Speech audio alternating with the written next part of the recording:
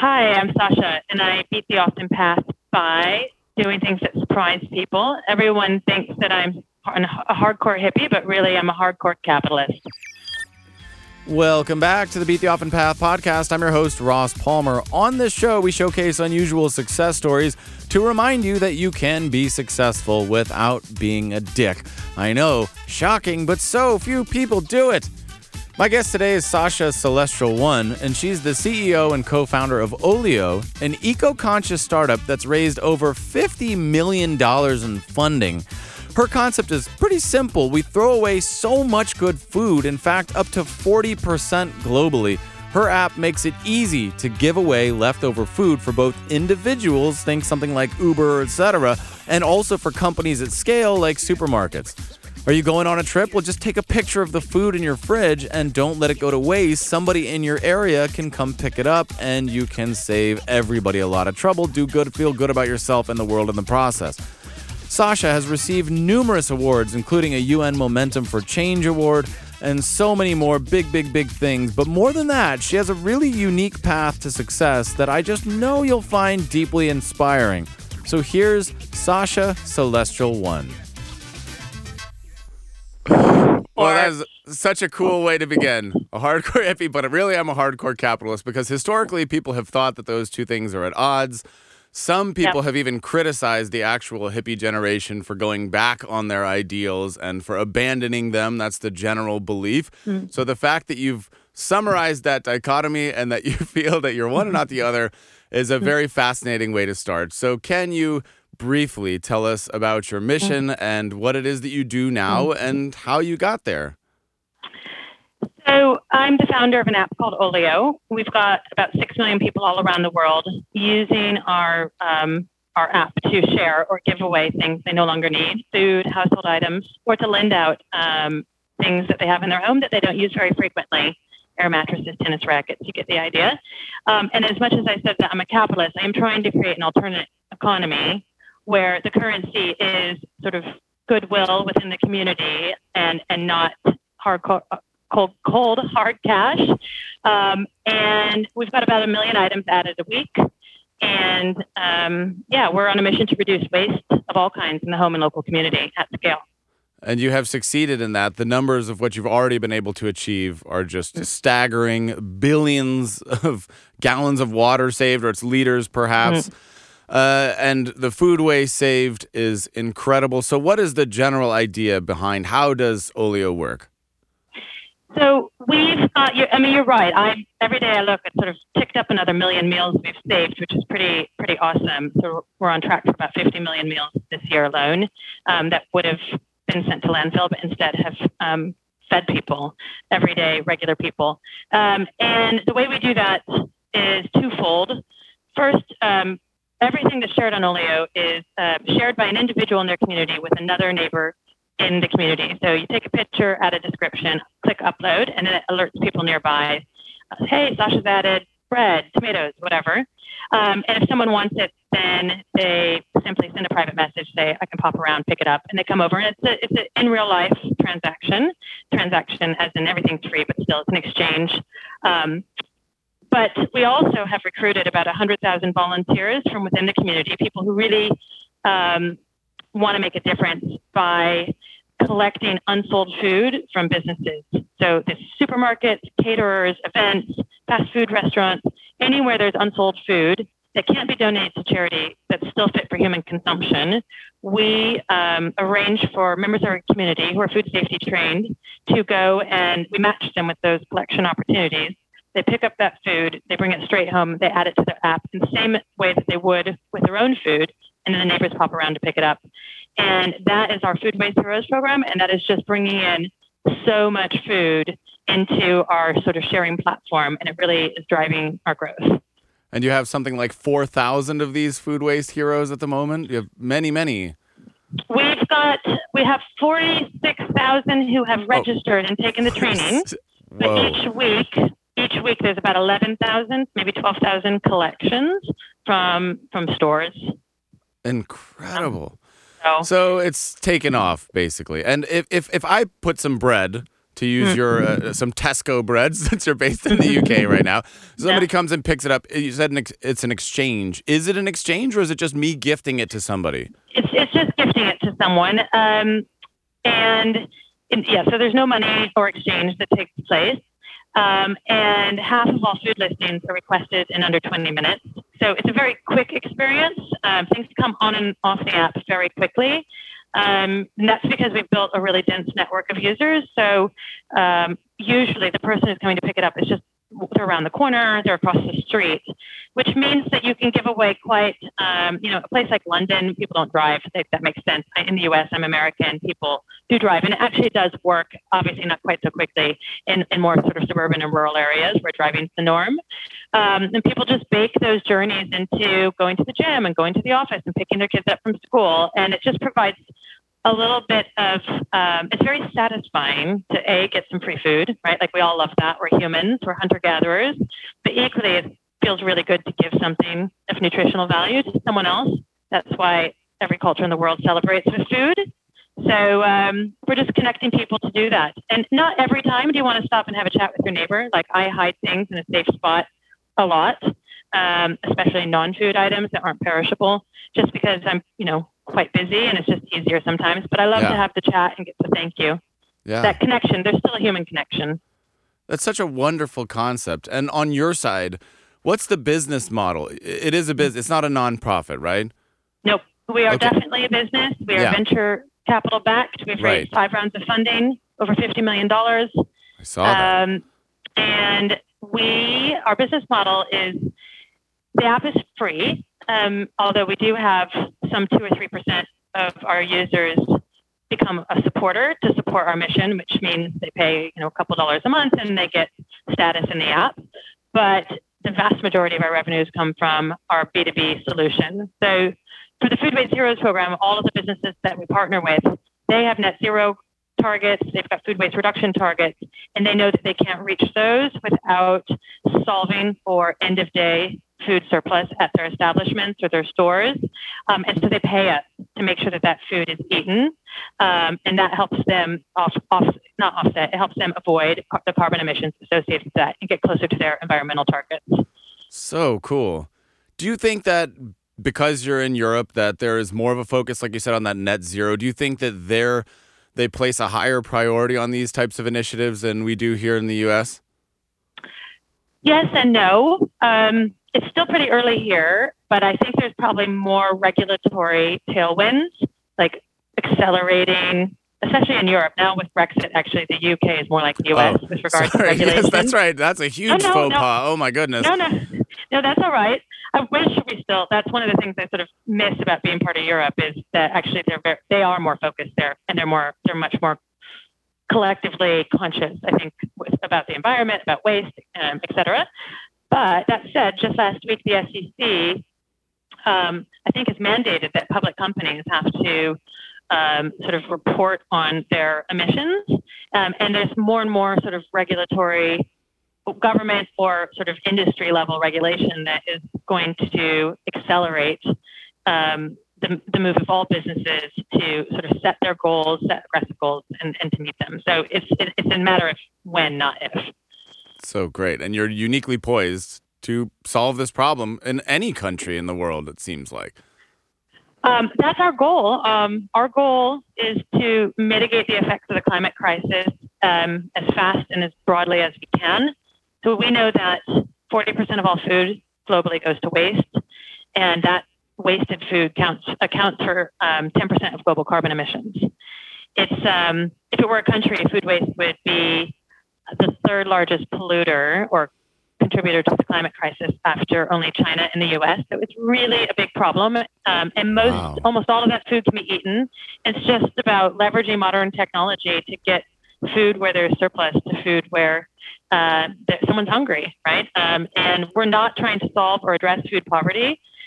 They're actually two very different things. Of course, some people who are in food, in financially difficult situations benefit immensely from getting access to fresh food on Olio. But the reality is that you could feed all 800 million hungry people on the planet on less than a fourth of what is wasted just in the US and UK alone. So we have way too much food. Unbelievable. But we do have 2.5 billion people joining Earth, and by 2050, and the only way that we're going to be able to feed them is by starting to redistribute the food that we already have. So this is really an inevitability as far as we're concerned. Well, that is so amazing. I love every single part of your mission. I support it wholeheartedly, using the system, working within it, but to dismantle it. Obviously, you have roots that are very different, and I want to get to that. But before we go back to how it all began, you're in the UK. You've been there for, you said, 16 years, right? Yeah. So, born and raised in the U.S. I'm from Denver, Colorado. I lived in Europe for 8 years. My partner is Dutch. Where'd you live? I lived in Eindhoven, south of Amsterdam, but I also lived in Amsterdam for a couple years as well. Yeah. Blew my mind. So I've experienced at least a part of your journey, and then we came back here. So you've seen both sides of the culture. You've changed a lot. I'm curious, before we dive into the origin story, what role has travel played, would you say, in your founding this company? Has it changed your perspective at all? Yes. I mean, I did grow up in a fairly sheltered rural part of America, in Cedar Rapids, Iowa.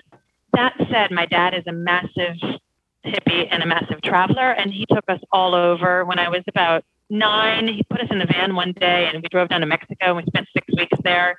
It's like no clothing and no plan, but we just like met locals and lived with them. So I've always had a very adventurous mindset, I think, that was instilled in me from my parents, and a lot of that included travel. And I think that when you see, and I've been all over the world, I love traveling. It's been obviously not the same with COVID, and actually now I'm much more mindful of my carbon footprint than I used to be. So I'm hoping to go to France next week, for example, and I'm taking the train. I'm not flying. So that has changed how I think about travel.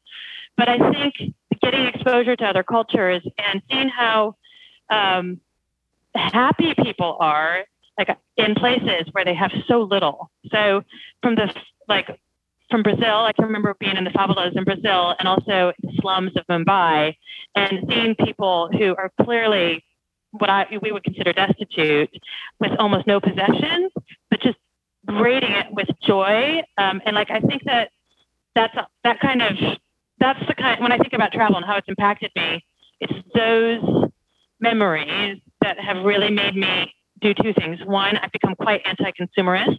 I just have learned that I don't like buying things.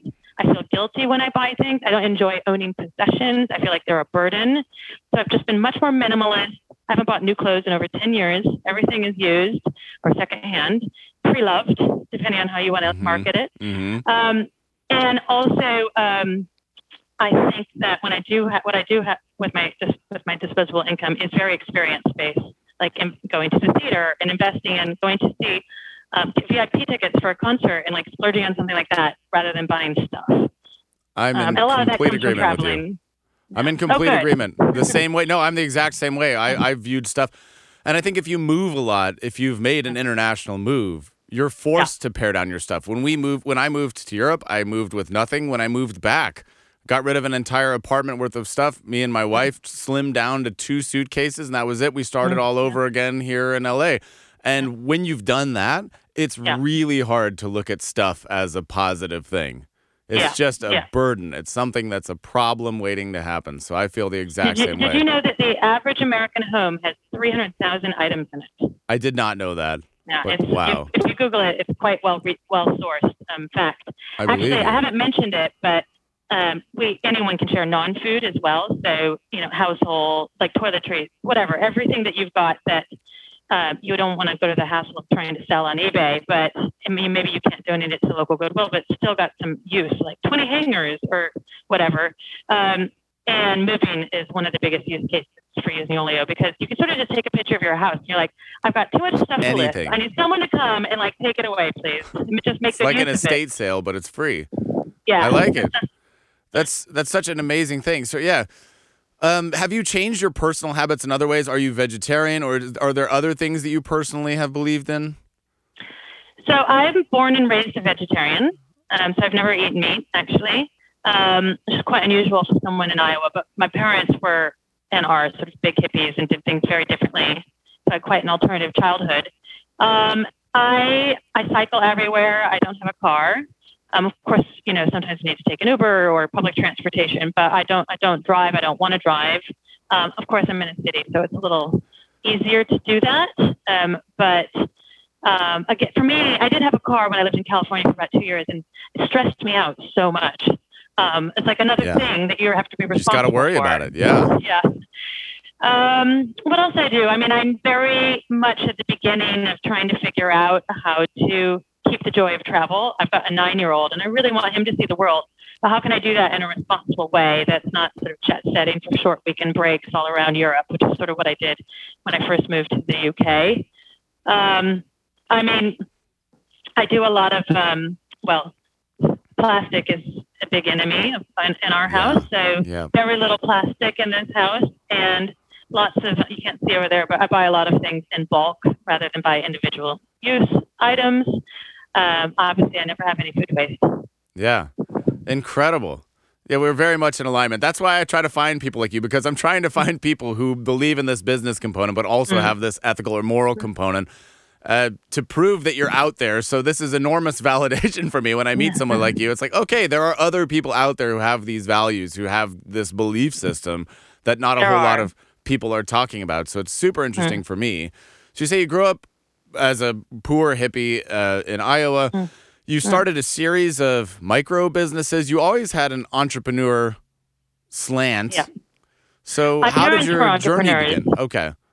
They started a cooperative, which is a wholesale herbs and spices and natural foods product business. And so that took a long time to be successful. And in the sort of limbo years, when we didn't have very much money at all and borrowed money from the bank and all of that kind of stuff, my mom especially, because my parents separated and I was the oldest of 6 kids, just was a real hustler. Like she's the one who taught me how to have a million sort of side gigs on the go. And we had year-round yard sales of all different varieties, like at home. And as a kid, I used to braid people's hair at recess in exchange for money. I used to collect all the tin cans at the lake, and then tin cans. That sounds so British. all the pop cans, and like hundreds of pounds worth of pop cans, and we'd take them in the supermarket and cash them in. And there was just loads of, when I went at school, I supplied the school cafe with my mom's candy and brownies and everything that I sold for 25 cents each. And there's just all these little things that I did to earn money. I love, I'm not very creative in any other way except trying to figure out how to create something of value that someone else values, and then have a fair exchange for that. I find that process very satisfying. That's so amazing. And then you followed it up with formal education. You went to a little poor hippie school known as the Stanford Graduate School of Business. Yeah. I often say my personal form of rebellion, because I just grew up without a lot of financial security, and it's all, love, like a house full of love, but just not a lot of stability.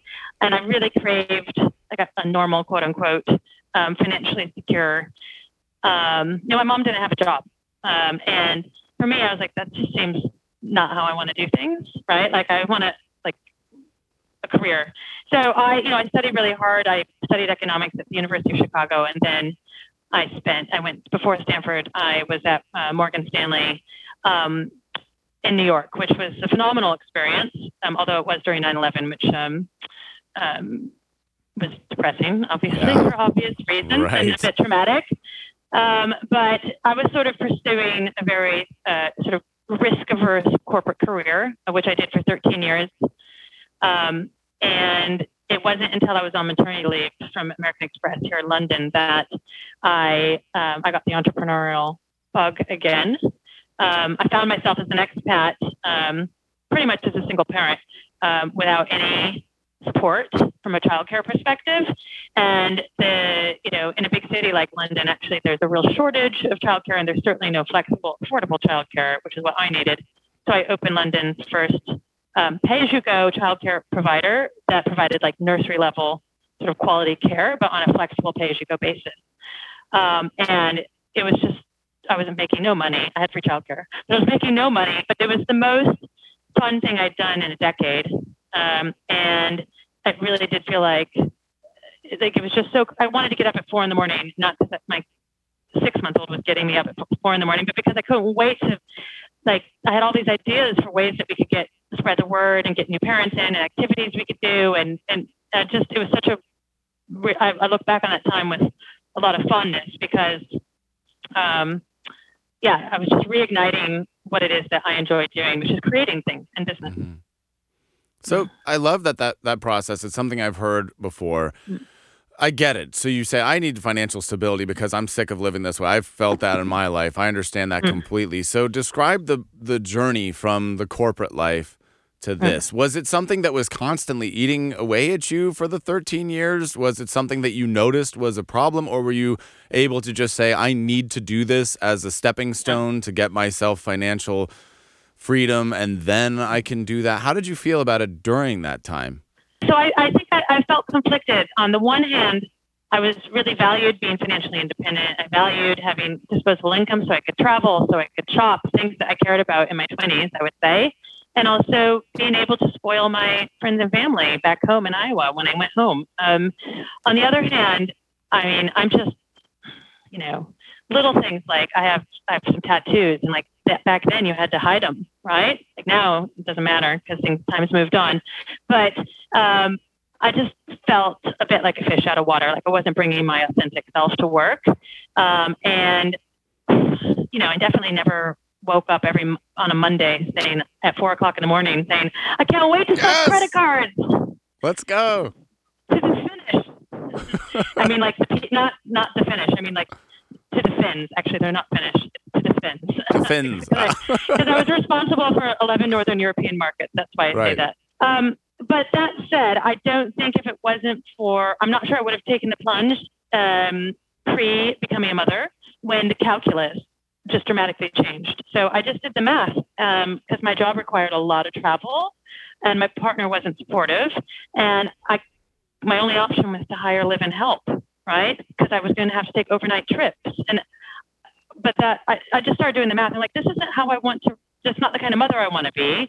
I couldn't figure out how I could be a way to do my job and still be the kind of mother that I wanted to be. So it forced my hand. And it made me reevaluate my priorities. And I realized I was very happy earning just enough to live on, really, which is why I stopped buying new clothes and cut back on a lot of my expenses. If it meant I had full autonomy over my time and got to choose when and how I spent that time with my son, didn't mean I didn't want to do anything. I can remember being like 7 days post-birth, mowing the lawn. I'm a very active, high energy person. It just meant that I wanted to do things that were within my own domain. All right, folks, it's time for a quick commercial break. Now, I've been doing this for a very long time, and let me tell you, folks, it's a pretty thankless job to create another podcast in a sea of about 1 trillion of them. Who the hell cares? So I'm going to use the sponsorship time that will one day be filled for tens of thousands of dollars, I'm sure, by brands like Patagonia to plug my own ethical marketing company, Aloha Marketing. That's ALOA Marketing. We specialize in helping mission-driven startups, nonprofits, and people and organizations with a message worth sharing, from e-commerce websites with thousands of products to redesigns to social media management, content creation, video, audio like this piece you're listening to right now, to SEO, to learning management systems, and much more. We handle all aspects of your brand and marketing in the digital age. So if you are in need of assistance, or if you know someone who does, visit aloamarketing.com. That's alohamarketing.com. And now, enough of that nonsense. Back to the show. Well, what you just said gave me goosebumps right there. Because there's so much power. I hope people rewind that moment and listen to that, because there's so much power in that thought. And that's a conversation that so few people are having, certainly in the business world. Reclaiming time, saying, I'm going to not buy new clothes so that I can have this other thing that's more important. And in a society where more is always the answer, traveling more, the people I look up to, they're DJs, they're artists, they're flying all over the world. It's just more. There's never a thought about what about raising my kid or what about being home. That we just don't hear that. And somebody's saying, let's scale back so that we can focus on what's really important. There's freedom in scaling back. I felt more free in scaling back and extending my own personal runway from a financial perspective, but also just a career perspective, and giving myself that space for the first time in nearly 15 years to figure out what I wanted to do, where I wanted to add value. I mean, when you and your wife had 2 suitcases and moved back to the U.S., yes, that's probably what the lightest, not just metaphorically, but also, physically, you might have felt. Yes, it was. And it was stressful, but it's funny how that works. And also the Europe-American difference. We had gotten so used to living in the Netherlands, you don't need to earn any money to survive. Just none. My first job was teaching English. It was part-time. I was making a grand total of 1,000 euros per month, and it was half of a day, half of the weeks. So I was barely working at all. And our rent, even though it was just right across the street from a train station, the most desirable part, 5th story, beautiful view, 700 euros a month flat, just flat. And there was nothing you could do, no matter how much gas or water or electricity you used, there was nothing you could do to raise that a euro. So that was a known thing.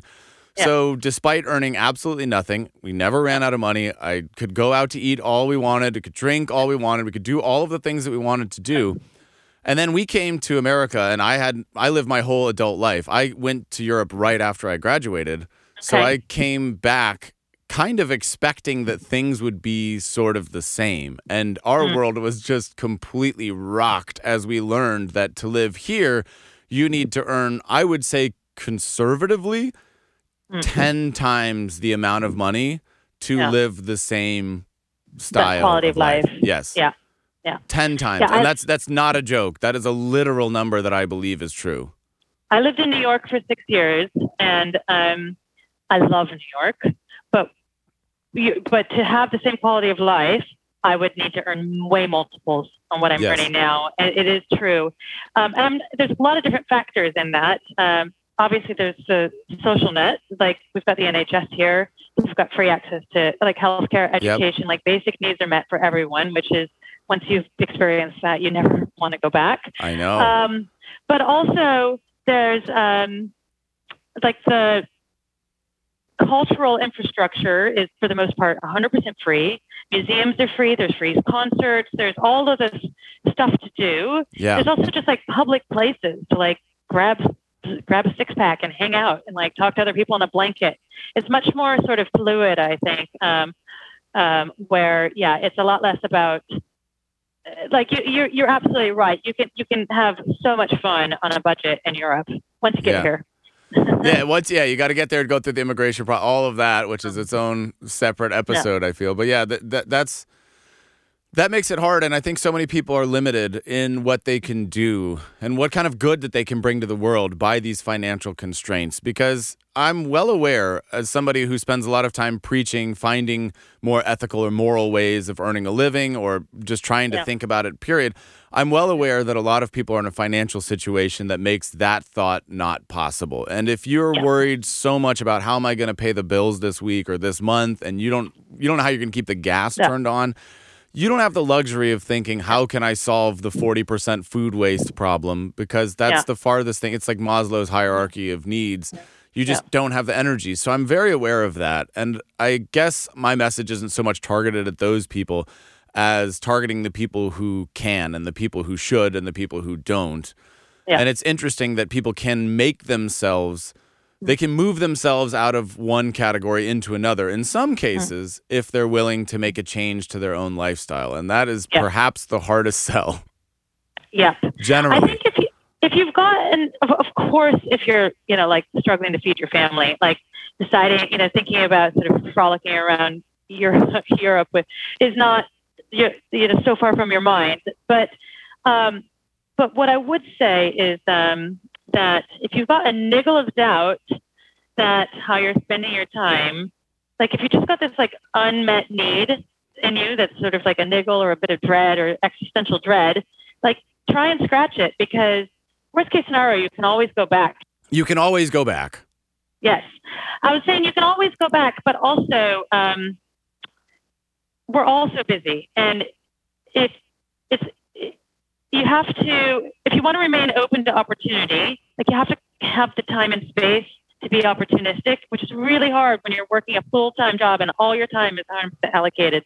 So if you do an audit of your time and your money, your finances, and you just figure out what you can cut back, that still makes you feel like, okay, life's good, I feel safe, but you cut back, then that will free up time and finances that can then like just give you the space to be open-minded and opportunistic, to explore something different. And I just think that if you don't cut out some time and carve out some time, then it's almost impossible to make decisions that might put you on a different trajectory. Mm-hmm. And so there is some pruning that needs to be done mentally, but also just with time and money, so that you can, you know how you prune a tree and then it grows. You get that it grows. Exactly.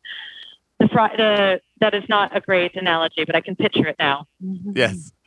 And you did that, and you were able to start one thing, and that gave you the idea. You started the childcare, and you thought, okay, there's a part of me that I can unlock in so doing. There's a piece of me that has been laid dormant, that was never absent, but maybe dormant for a long time. So Absolutely. From that moment, how did you get to the idea of starting Olio? Now we can bring it full circle and say, how did that origin story begin? So it took about 8 months to get the childcare business up and running and self-financing. And then it turned into, I thought I would open lots of them, but to be honest, I ended up not being as interested in other people's kids as I thought I was. I wanted to do something a lot bigger. So it turned out to be just a nice sort of passive income that didn't require my attention. And I also got to benefit from having free childcare. And I started actively looking for a much bigger problem to solve. And I really have become really interested, profoundly moved by the climate emergency that we are facing, and wanting to do something to mitigate that. So Tessa is my friend from business school, and we've always been kindred spirits. She grew up on a farm in North Yorkshire. You know, dad still wakes up at 3 a.m. to milk the cows. Like, she knows how much effort goes into growing the food that we eat or that we waste. And she's as environmentally and commercially minded as I am. And so we teamed up together and started looking for a problem to solve, that where we could sort of leverage our corporate and commercial skills and experience, but something for good, right? To make the world a better place, as cliched as that sounds. Mm-hmm. And whilst we were trying to figure out what we wanted to do, she had an experience where she was moving house. And on moving day, she had some food she wasn't going to eat that she had assumed she would be able to pack because it was non-perishable. And the removal men said no. She actually went out in the street and tried to find someone to give it to. And it was cold, and she had 2 kids, and she couldn't find anyone. She had a temper tantrum and cried and put it in the boxes anyways, when they weren't looking. And that was the genesis. That was the light bulb moment for her. And she told me that story. And I was like, that is obviously, I agreed. You know, there's an app for sharing everything. Why isn't there an app for sharing food? And that was February 2015. And it was 5 months to the day later that we launched in the App Store. Incredible. I love stories like that. Just that simple moment where you realize, hey, why isn't there this? So I can imagine with food specifically, as humans and as society, we're very touchy about food, and for good reason, food safety. Or how has that been a challenge for you, overcoming those hurdles? Especially when you get bigger and there's more eyes and presumably regulatory committees looking at what you're doing. Yes. So there's sort of 2 answers to that. I'll touch base on the food that is redistributed through the platform by volunteers, food that's donated by businesses. All of that activity is governed under food safety regulation, the same type of regulation that governs the sale of food from a business. Whether it's for free or it's done by volunteers, it doesn't matter. And, you know, food that's past its use by its safety expiry date cannot be shared. So we have built a whole system that's based on science, a food safety management system. And we have worked very closely with the regulators, and we go through a process of they audit us and they approve our program, and it involves training. It's very, very complicated. You can link out to it from our website if you're curious. But it's really robust. And we've had, on less than one hand, I can count the number of incidents we've had reported in 50 million meals. On the other hand, we've got individuals who are sharing from their own, you make too much chili and, or you don't want to eat the entire cake you just baked. People are sharing home cooked and homemade food. It can be opened, it's not governed by food safety regulation because it's in your individual home. As an individual, it's no different than having someone over for a dinner party. Right. Or making a cake for a bake sale at school. And that comes down to the fact that, and we have also had no incidents there. And that's because people are really good about not eating things that are going to, that might not be good for them to eat. If, just generally speaking, people don't choose to eat things they think might look like dodgy. And actually, food poisoning is we take it very safely, but it's actually an incredibly rare thing to have happen. So we've got guidelines, we have trainings. Anyone in the app can report something they think looks inappropriate or maybe looks unsafe. It's automatically taken down. There's all the things you would expect from any platform to ensure trust and safety. Yep, that makes sense. And generally, it's the people's responsibility, and generally, it's the business's responsibility. So technically, yes. And generally people can recognize. Speaking, yeah. And it's our responsibility to make sure the volunteers know their food safety inside and out. And that's about allergens, that's about cross-contamination. It's something that's quite serious. But, in the same way that millions of businesses and restaurants manage to feed people every day, all day, without massive amounts of, it's just training. It all comes down to training. That's so good. All right. So crisis averted. There's no issue there.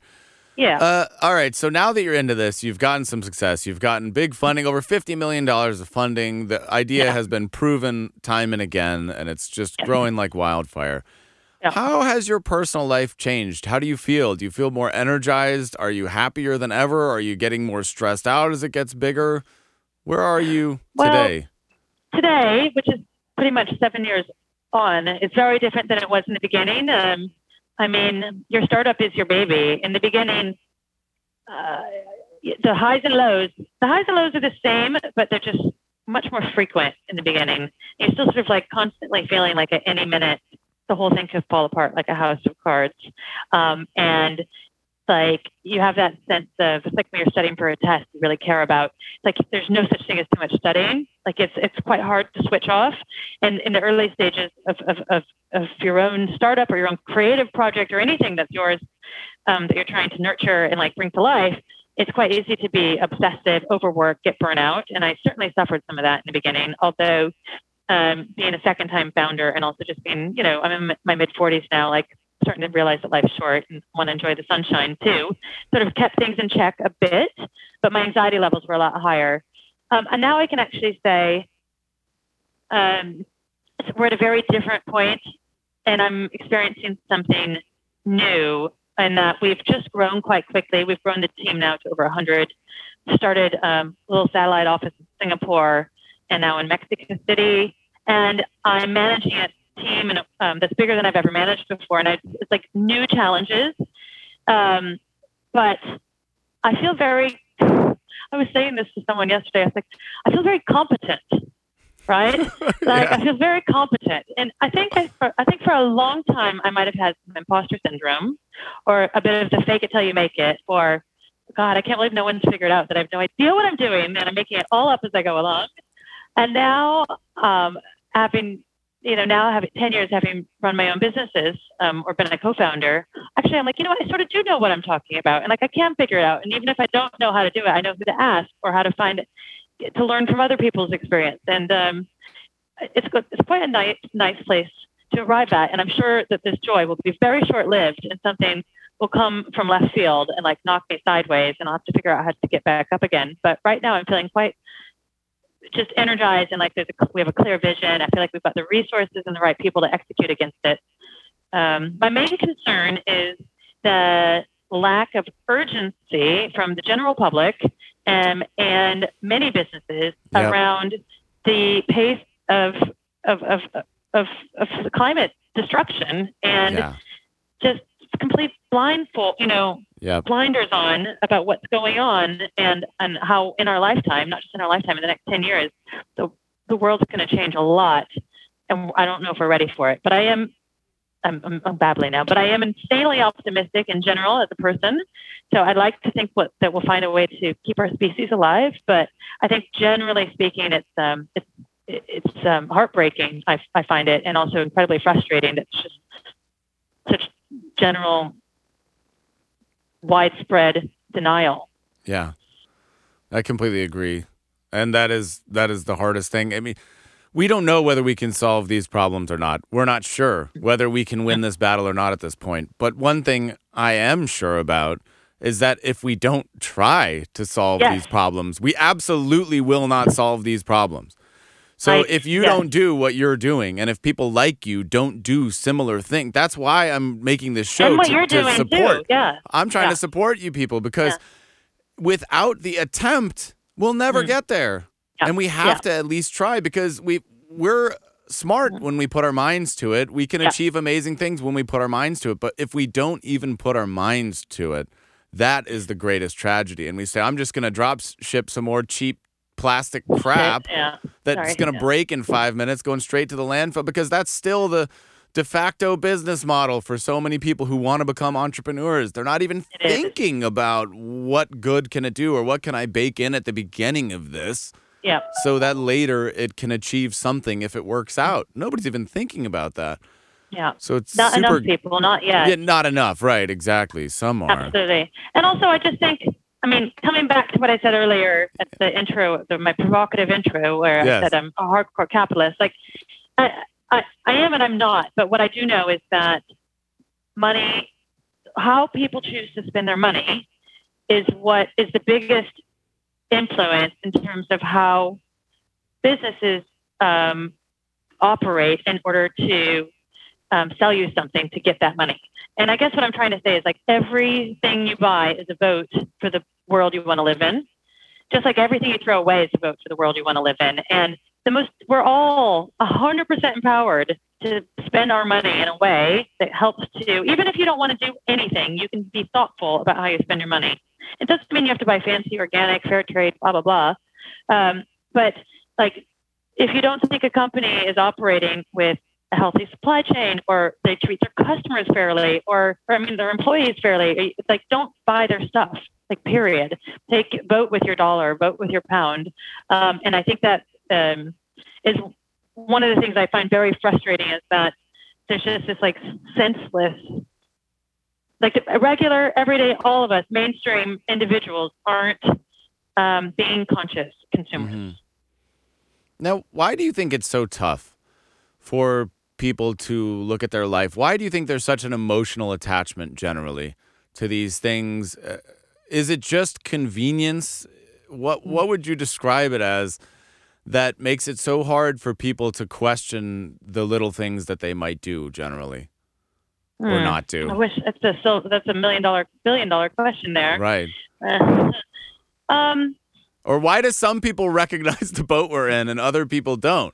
That's another question that's worth $1 billion. It's to answer with compassion, right? Yes. Because not assuming that it's not because it's willful ignorance.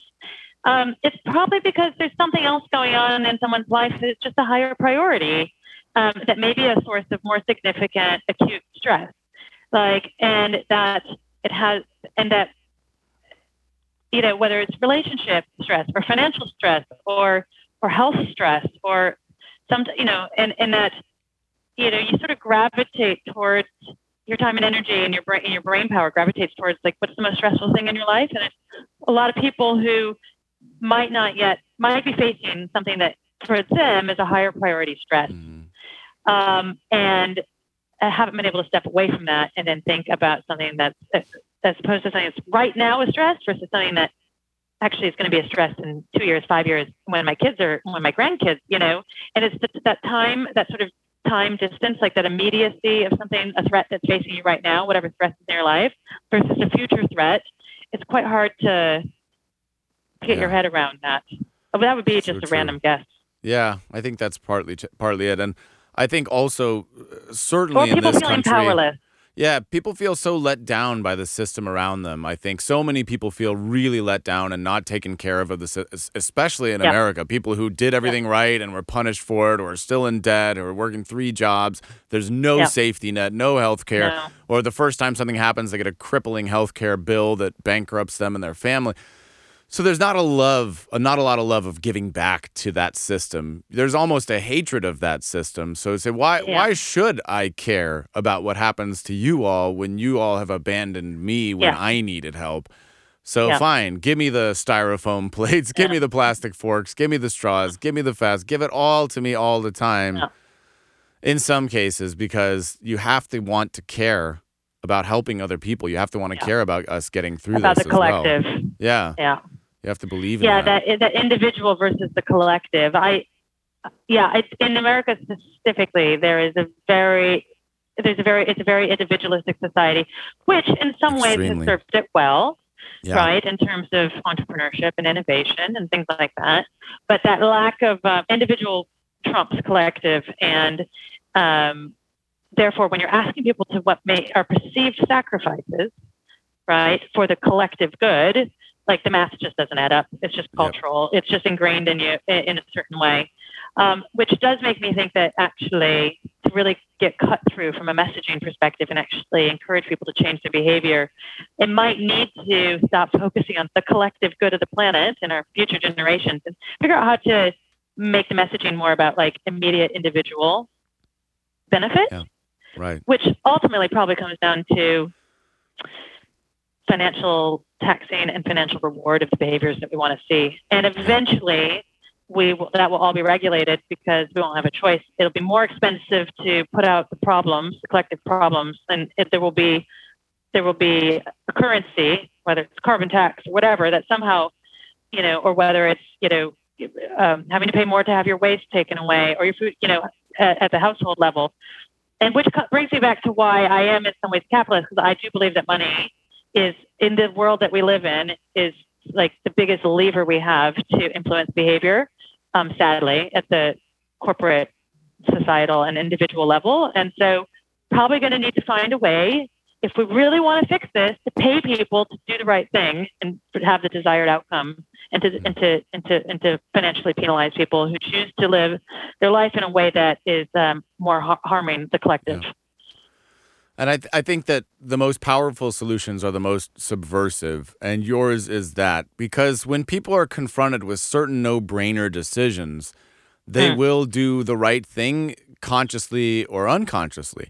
If I have extra food and I'm going on vacation and I just say, I don't want to throw this away, I can do this out of convenience, or like your business partner who wanted to just move her food. You can do something out of convenience in that moment, not realizing that you're contributing to the solution of the 40% food waste problem. So stuff like that seems to work. And that's why I applaud you and your ideas so much, because you're not framing it in the sense of choose this more expensive deodorant versus a cheaper, worse deodorant, which is the Whole Foods model. And there's so many things that are weird about that whole thing. But you're saying, hey, here's this thing you never thought of. We're solving that. Wouldn't it be more convenient if you did this? And then they can do that out of pure convenience, and they're helping. And it's pure convenience. Plus, it just feels really good. Right. But you're starting that. That's the subversive element, because they started for one reason, but then later you've locked them into a cycle where it feels good. And they say, that was nice. I liked giving my bread to that person. I liked baking a cake. I had a conversation with somebody, with a human being in my orbit that I never would have. For a recipe, exactly. Right. Someone I never would have been. I left my house for once in 2.5 years. And you don't have to. If you're busy, you can just leave it in a box. But you could also meet somebody. So we are social, tribal. We're a social tribal species, and we have moved into these nuclear individual pods. And it's very counter. It's a very recent phenomenon. It's very counter to all of our evolutionary instincts.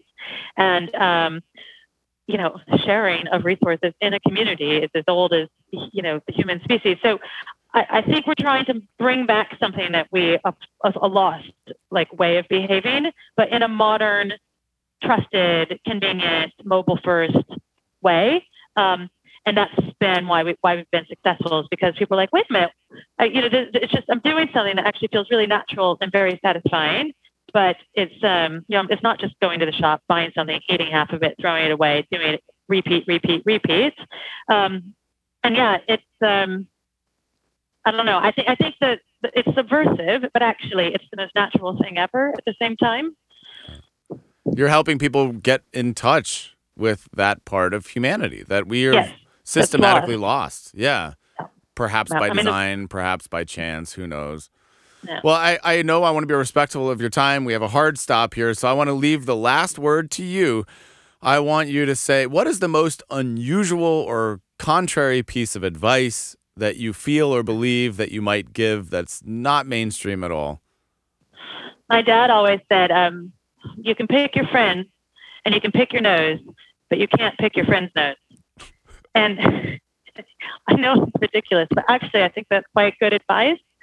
And, I'll let your listeners unpack that. But, it really just comes down to, like, you've got your own values and you can decide how you behave, and you can choose who to surround yourself with. But what you can't do is try and impose your own values on other people. That's the no-no there. So that's amazing. That is a 10 out of 10. 10 out of 10 response. Yeah. Again, thank you so much for your time. It has been an absolute pleasure. Consider me one more person who is a friend from across the pond at this point. We have some people in California, so I'm expecting you to add some bread or fruit or something non-perishable. There's not so many people, so start with something that won't go off. That sounds great. Yes, I would love to be a part of this mission. And again, I can't thank you enough for sitting and just telling your story. I think it's a fabulous story. I wholeheartedly support what you're doing and your mission, and thank you. I'm deeply honored that you would join me for this. I really enjoyed the conversation. Thank you for your show and for spreading the word. So have a lovely day. It's my pleasure. You as well. And the podcast is officially over.